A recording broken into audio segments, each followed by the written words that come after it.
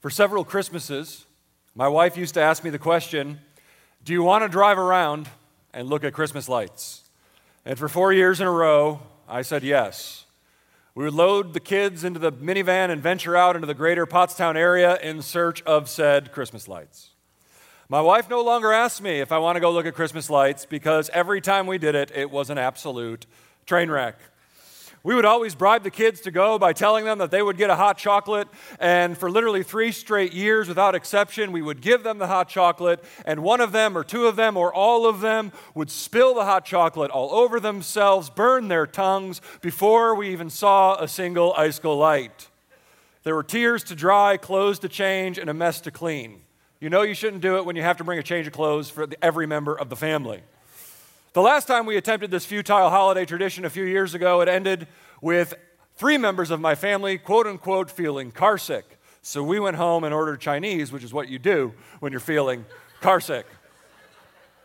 See, the real reason we stopped looking at Christmas lights is because it was completely not worth it.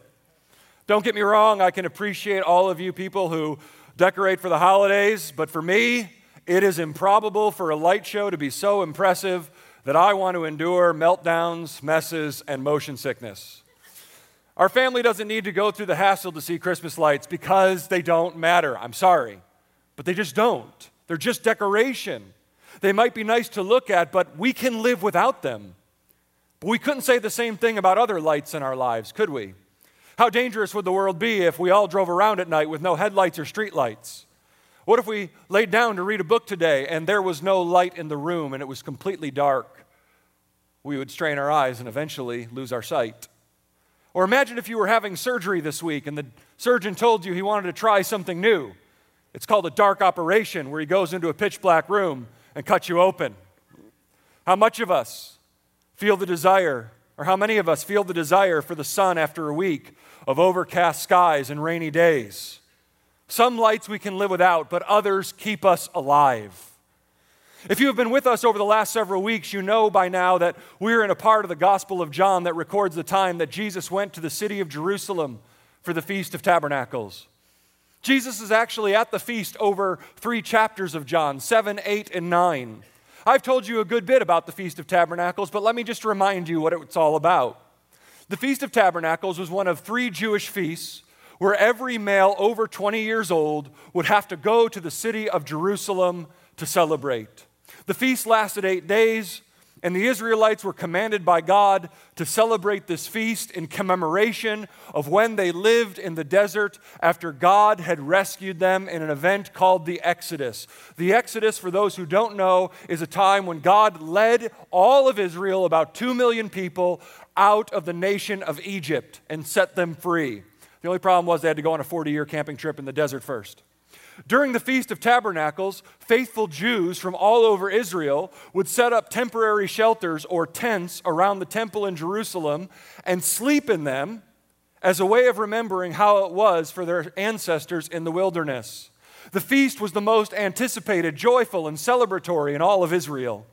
You might remember a couple weeks ago when I shared that during the feast, the high priest, the most holy guy in all of Israel, would take a golden pitcher, go down to the pool of Siloam, get some water, and then walk around the altar in the temple. And he would pour out this water as a way to remind the Israelites that when they were in the desert, God provided water for them out of a rock. And if you remember in John chapter 7, it was during this ceremony that Jesus called out to the crowd, "If anyone is thirsty, let him come to me and drink." What I haven't told you is that every night during the Feast of Tabernacles, as the sun was going down, there were 4 enormous candelabras that were higher than the walls of the temple. And one of the people who worked at the temple would get on a ladder and climb to the top of these enormous torches, and he would light them. And the light from these torches would basically light up the entire city of Jerusalem. Like the water ceremony, the lighting of these massive lamps was meant to remind the Israelites about something that happened when they were wandering in the desert. In Exodus 13, verse 21, it tells us this about the Israelites during the desert. It says, "By day the Lord went ahead of them in a pillar of cloud to guide them on their way, and by night in a pillar of fire to give them light, so that they could travel by day or night." So understand that these massive lamps that were lit during the Feast of Tabernacles were meant to be a reminder that when Israel was in the desert, they were not left alone. God provided His presence, and He directed them with fire. And it was in the light of these lamps that every night during the Feast of Tabernacles, men and women, children would dance and feast and celebrate the presence of God among them, the leadership of God among them. And just like in John 7, Jesus said something about how He is the true water, this is what Jesus says in John 8, verse 12 about Himself. When Jesus spoke again to the people, He said, I am the light of the world. Whoever follows me will never walk in darkness, but will have the light of life. I want to talk to you this morning about the simple and yet profound truth that Jesus is the light of the world. For the Jewish people who were rooted in the Old Testament scriptures, they would have known what Jesus was claiming about Himself when He said that He was the light of the world. There are three realities about who God is that the Old Testament uses light as a metaphor to point to. The first is this. In the Old Testament, light represented God's presence. As we have already seen, it was the light from the pillar of fire that led the Israelites in the desert. And you could imagine that if you were on a camping trip with 2 million of your closest friends and there was a big fireball in the sky, that you would know God was with you. The second, light was used to describe God's salvation.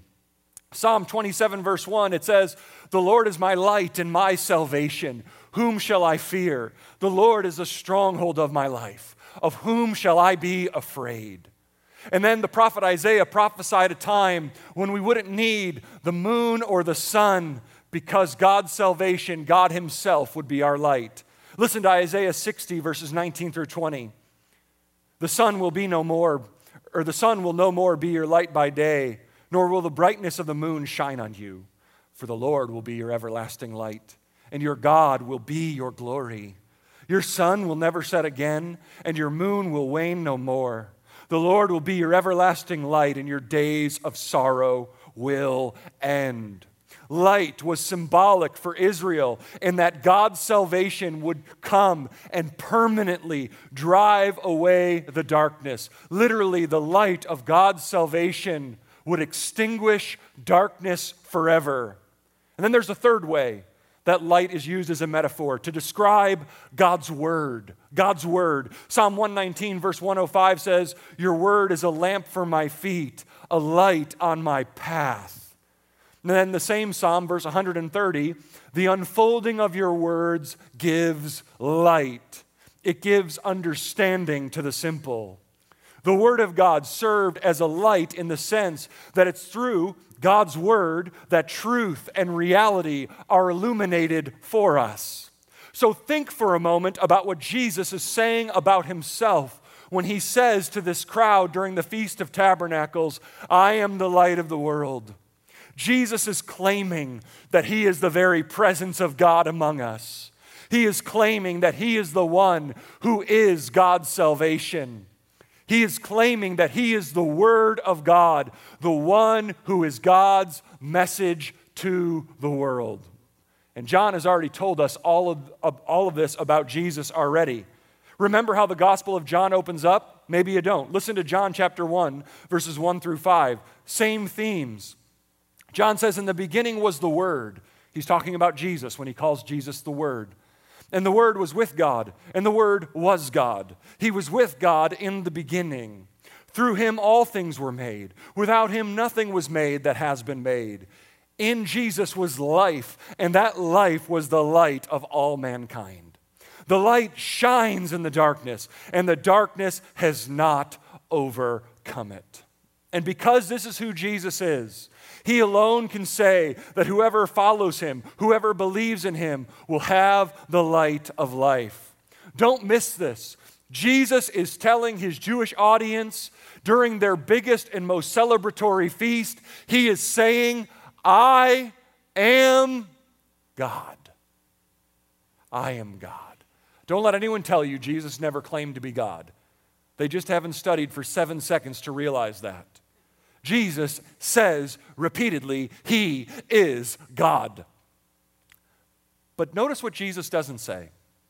Jesus does not say, I am the light of the Jewish people. He says that he is the light of the world. In the book of Isaiah, there is a whole section of prophecies from chapters 40 through chapter 55 about a mysterious figure that one day God would raise up. In Isaiah 40 through Isaiah 55, this mysterious figure was called the servant of the Lord. Many Bible scholars, and you don't even need to be a Bible scholar to figure this out, believe that the servant of the Lord was in fact Jesus Christ. Jesus fulfills so many of those prophecies that were said about the servant of the Lord. Listen to this one in Isaiah 49, verse 6. This is about the servant. It is too small a thing for you to be my servant, to restore the tribes of Jacob and bring back those of Israel I have kept. So God is saying about his servant, you know what? It's too much of a small-time thing for you to only be the restorer of Israel. I will also make you a light for the Gentiles, that my salvation may reach to the ends of the earth. And that's why we're here this morning, right? Because his salvation has reached to the ends of the earth. The reason you're here today, hearing about Jesus Christ, is because Isaiah 49, verse 6 is true. Jesus didn't just come to be a light for Israel. Jesus came to be the light of the whole world. It is God's will that the light of Jesus is meant to shine into every dark corner of this world. And that's why Jesus not only calls himself the light of the world, he also calls you and I the light of the world. Anyone who is following Jesus, you are also the light of the world. Matthew chapter 5, verses 14 through 16. Jesus says, you are the light of the world. A city on a hill cannot be hidden. Neither do people light a lamp and put it under a bowl. Instead, they put it on its stand, and it gives light to everyone in the house. In the same way, let your light shine before others, that they may see your good deeds, Connection Church, and glorify your Father in heaven. Jesus is the light of the world, and so are we. Do you understand that you and I, we are carriers of the light? No, we are not God. But because we believe in Jesus, we possess light. And I just want you to know that's why we exist as a church. To be the light, to share the hope of Jesus Christ, to let the world know that salvation is possible through the Son of God. And I also want you to know that just because the weather's getting warm and you're looking forward to a vacation, Connection Church, we are not taking the summer off from being the light. Here's what every pastor knows. During the summer, it's depressing. The sun comes out and everyone goes to the beach. And then when they're not even planning to be on vacation, they wake up and say, you know what's better than being with the people of God? Let's go for a hike. Let's go for a bike ride. Let's camp for the 100th time this year. Because we just think like, hey, I can just do what I want. It's summer. We give ourselves permission during the summer to indulge our selfishness. Now, raise your hand if you're going on vacation. Have an amazing time. I'm going to go. And I'm going to have an amazing time. My second vacation. My first one is a staycation with a newborn. I'll probably be here. I'm actually going to sleep over. And then the next one, we're going to go to Lake George. We go to Lake George every year. I'm going to have an awesome vacation. So you're like, Joe, are you hating on vacations? No. I'm saying rest well, but when you're here, give it all for Christ. We have lots of opportunities this year for you to be light over the summer. Pastor Carey mentioned our summer fun camp from June 24th through the 27th. We have over 215 kids coming onto our property that we get to share the light and the love of Jesus with. Pastor Andrew's going to tell you at the end of our service about our summer interest groups. We do summer interest groups so you have a place to connect, yes, and you have a place to invite people so that they can experience being around Christians who are not supposed to be grumpy and judgmental, but the light. And you're not those people, by the way. I don't sense that at all in our church. I really don't. One of the things my wife and I say often about this church is we can't believe how much we love the people. And I'm not just saying that. Like, I have some friends who wouldn't say that, who are in ministry. And some of my friends who've come into the church, you know what they say to me? They say, I can't believe how nice and cool the people are here. Now listen, I'm not patting ourselves on the back. What I'm saying is keep being the light. Keep having your arms wide open to lost people, to new people. We're not trying to keep Connection Church this small little family where we know everybody. I don't know everybody. You know what's happened to me a few times? I will run into people in a store and they'll be like, hi, Pastor Joe. And I'm like, boom, never saw you before. What's your name? Because the goal is not for everyone to know me. Praise his name, right? If you know me, that's not a good goal for your life. The goal is for everyone to know Jesus. So we can be the light when we welcome people in.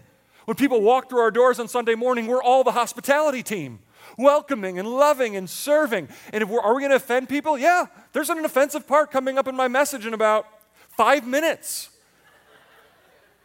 We're okay if we offend with the Word of God, but not with our attitudes towards new people. And you know what? I think we're doing awesome with that. Let's keep loving and welcoming and inviting and being the light. All right. Like I said, this passage, it gets difficult.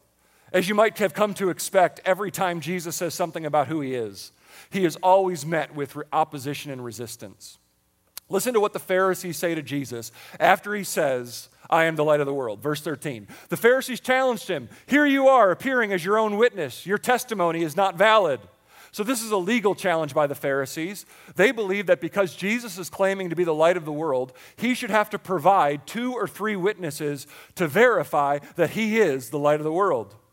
Jesus answered, even if I testify on my own behalf, my testimony is valid, for I know where I came from and where I am going. But you have no idea where I come from or where I am going. You judge by human standards. I pass judgment on no one. But if I do judge, my decisions are true because I am not alone. I stand with the Father who sent me.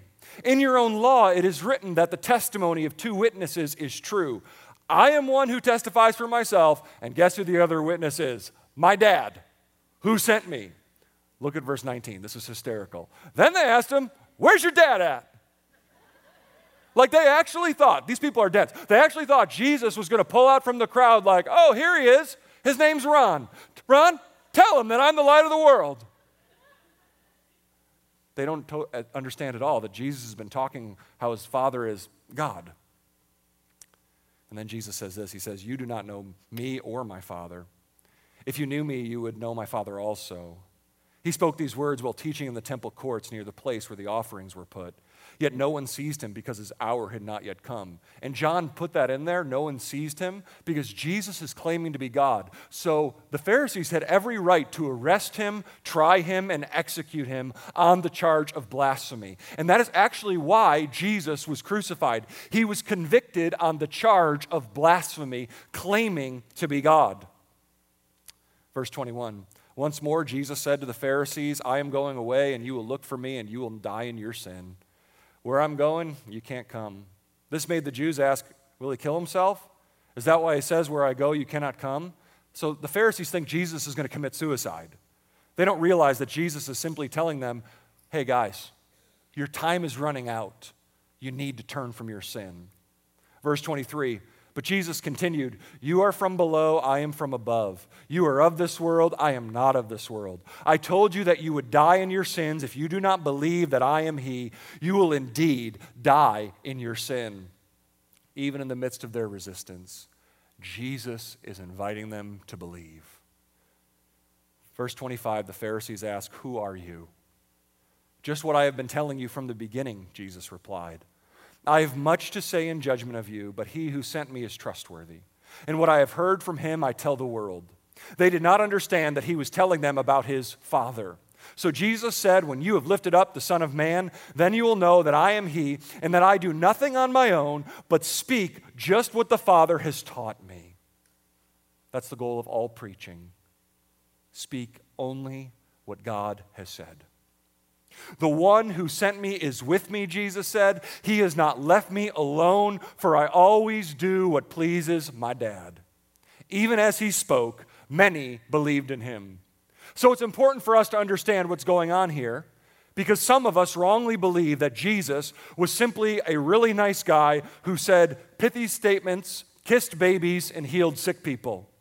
Some of us think that most people, other than terrorists, abusers, and murderers, are basically good people who make mistakes now and then. Some of you think about yourself that way. I am a good person, and every once in a while on Tuesday, I do the wrong thing.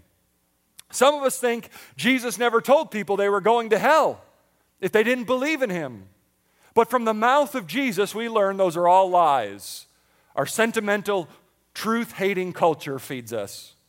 Many of us need to repent of embracing a one-dimensional Jesus.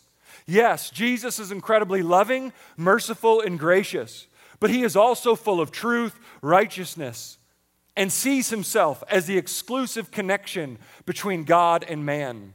It might seem like this passage went from being about Jesus being the light of the world to the Pharisees putting Jesus on trial, but this whole passage is about Jesus being the light of the world. In this exchange between Jesus and the Pharisees, we see Jesus shining his light right into the hearts of the Pharisees, and it exposes them for who they are and where they are at. It's in this moment of Jesus' life that we see that the light of Jesus not only pushes back the darkness when we believe in him, but also the light of Jesus reveals the darkness in us when we refuse to believe him. The last thing I want to say to you this morning is Jesus' light exposes unbelief. Jesus' light exposes unbelief. Last week, I got to go golfing on the Jersey Shore with a friend of mine, and we got paired up with a local celebrity. If I said his name, maybe you would know his name, and if you want to know it, that's fine. You can come ask me after. It's not that exciting. But this guy was one of the nicest guys I ever met. But what he did is what most people do when they find out I'm a pastor. So here's what it's like to be a pastor on a golf course. First of all, I try to hold out as long as possible from telling anyone I'm a pastor, because nothing says welcome to the wet blanket on your golf game like, oh, I'm a minister. No one's excited about that, except God's people. And a lot of them aren't at the golf course, apparently. So anyway, this guy said to me what people always say to me: I'll try not to curse. I'm like, oh yeah, I've never heard any of those words before. And I've definitely never said them when I was golfing. I am maybe not that serious about that. Anyway, he says this to me. I used to swear on the golf course. It was a long time ago. He said this to me, and I said back to him, and this is the first time I use this line, and it's going to be my standard line now. When he said, I'll try not to curse, I said, well, I don't think I'm the one you should be worried about. And that's like super judgy, right? But it's true, right? Like he thought my presence meant he needed to change his behavior because he didn't want to be exposed for who he really was. Because listen, just because you stop swearing around a pastor doesn't mean vulgarity is not in your heart. It just means you're behavior modifying because you're in a moment where you perceive someone as holy. But when Jesus shows up, he always exposes who we really are because he knows the exact truth about who we really are. He knows our unbelief. Throughout the Gospel of John, Jesus repeatedly says that he didn't come to judge or to condemn. He came to save, and that is the truth. However, because Jesus is the light, because he is the very presence of God, because he came to bring salvation, and because he came as the living word of God, when he gets around people who hate the light and love darkness, he exposes their true spiritual condition. Listen to verses 23 and 24. You are from below, Pharisees. I am from above. You are of this world. I am not of this world. I told you that you would die in your sins if you do not believe that I am he. You will indeed die in your sins. Jesus says to the Pharisees that their present spiritual condition is that they're in sin. How in the world can the most holy people in all of Israel be spiritually dead? How can it be possible to be a spiritual person and not have any life in you? And the creator of the universe says, you are going to die in your sin. Simple. You haven't come to the light yet. Jesus not only tells them that there's about their spiritual condition, you're in sin. Jesus also says you're going to go to hell. Look at verse 21. Once more, Jesus said to them, I am going away, and you will look for me, and you will die in your sin. Where I go, you can't come. Jesus knew he was going to be crucified. Jesus knew he was going to be murdered on a Roman cross. He knew he would rise from the dead, and he knew he would return to his Father and ascend back into heaven. That's what Jesus meant when he said, where I'm going, you can't come. Jesus knew he was going up to sit at the right hand of God. But to those who refused him, he said, guess what, dudes? You're not coming. Jesus is telling his opponents that they are going to spend eternity separated from God because of their unbelief.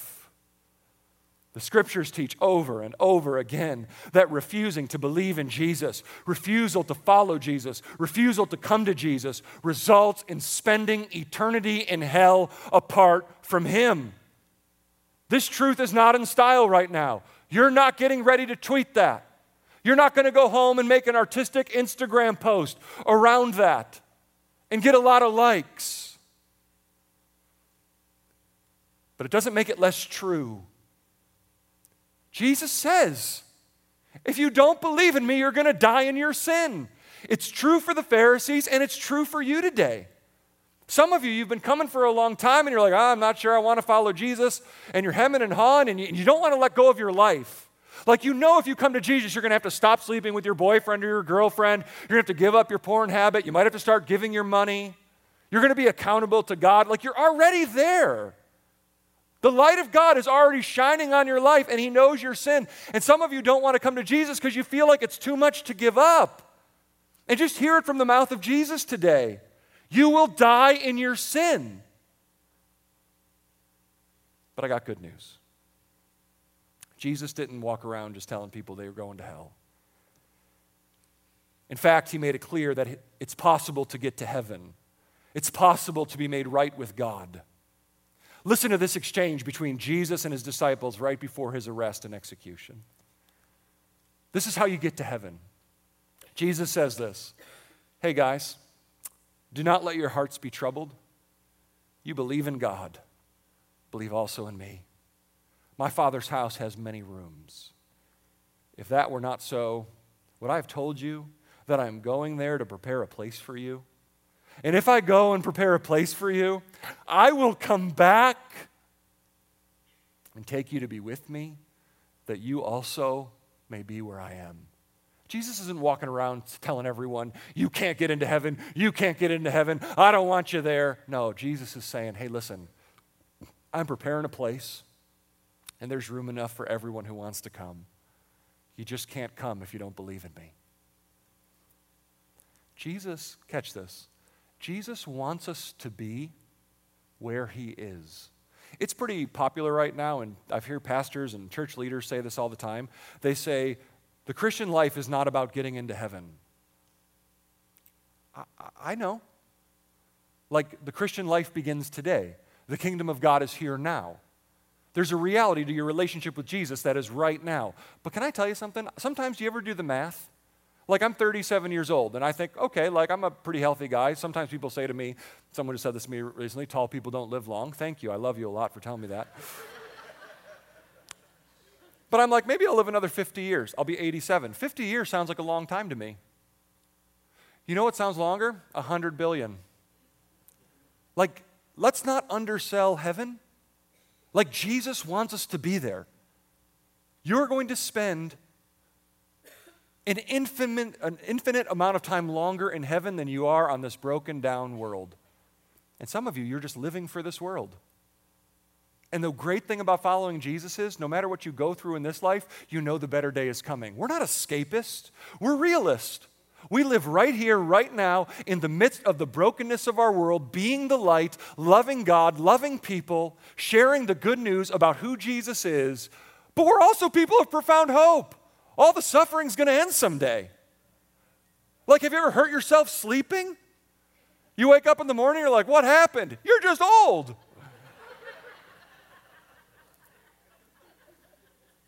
Like, how did I do that? I turned over and pulled the muscle. I work out. I do. You're like, really? No lying in church. I work out. And sometimes after I'm done working out, I get home and I run 2.5 miles on the treadmill. And I get home and I'm like, my knees are killing me walking up the stairs. And I'm like, what's happening? I'm feeling my temporariness. The Bible tells us we are here today and gone tomorrow.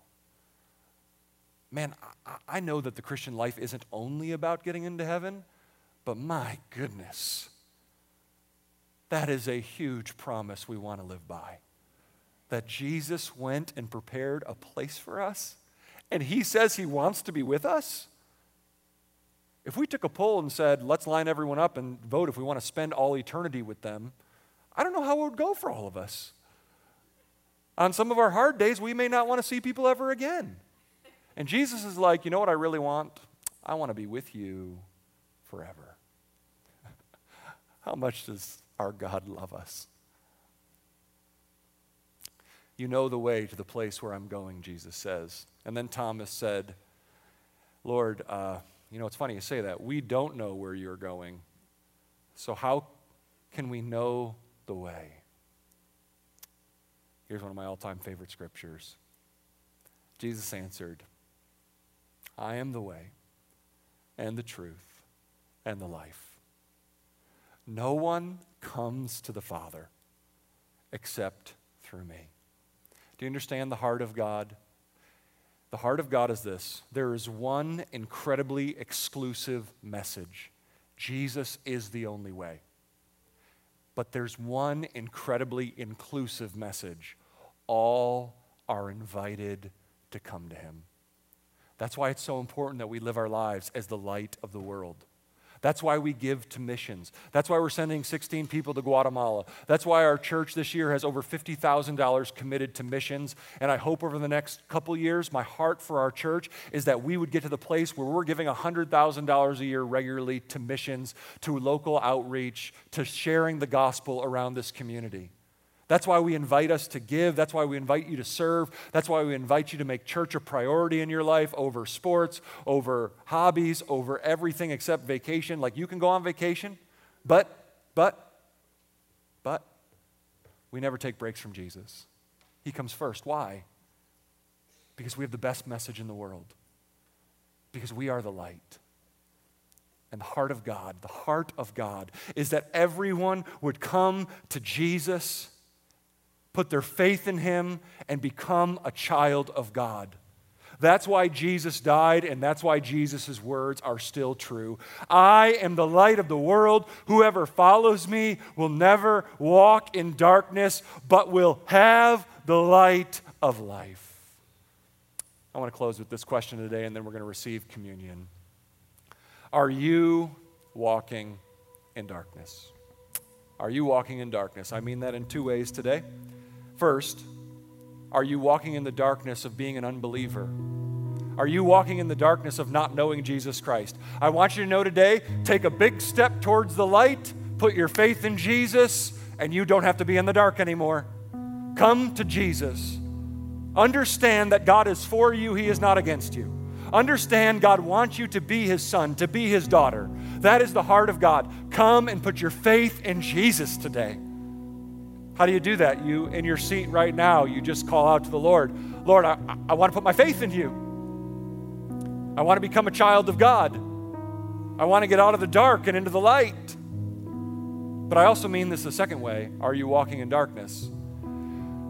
If you know Jesus, I still want to ask you, are you walking in darkness? And what I mean by that is what's your lifestyle like? What are you trying to hide from God? This morning, Jeff led us in a song. We welcome you with praise, and it says, to you our hearts are open. Nothing here is hidden. Nothing is hidden because God sees everything. But some of us, we come in here and we think we're hiding stuff. We're hiding maybe affairs. We're hiding maybe addictions. We're hiding maybe that we're stealing from our work. We're hiding maybe that we're being emotionally and verbally abusive to our spouse and to our children. We're hiding laziness, not giving our best effort at work, mailing it in. Some of us were hiding Some of us were walking in the darkness of vulgarity. We're perverted. Maybe some of us are hiding our drinking problem. Some of us are hiding our history on our internet browser. And I just want to let you know this morning that our God is incredibly gracious. But in 1 John chapter 1, it says, walk in the light as God is in the light. And so when God looks over our church, we are saved by grace, but we are called to holiness. Peter tells us, be holy as God is holy. And I just want you to know, my heart for our church is that we would live in the grace of God. And we all need to be forgiven, and we all have issues, and we all have struggles, but we don't make excuses for them. We are passionate for purity. We're passionate to be people of the light. We're passionate for our lifestyle, our preaching, to match our walking. And I'm not just talking about myself. I'm talking about you too. If you are a follower of Jesus, come in the light. Confess your sin. Confess to your spouse. Confess to a godly brother or sister. Get accountability in your life if you keep running towards the darkness, because the truth is, we are all drawn to darkness. That's why we need each other. That's why we have connection groups. That's why we need to be loving each other, having each other in our homes. We don't just need to be in rows. We need to be in circles. We need to be around tables. We need to be sharing our lives with each other and asking each other real questions like, how's your walk with Jesus? I know for me, I'm drawn to the darkness. And so I have to tell the people around me, help me walk in the light. Pastor Andrew, on Monday mornings, ask me accountability questions about my life. Why? Because I want to walk in the light. And I'm only saying that because some of us, we've accepted that the darkness is normal, and it's not. Come into the light.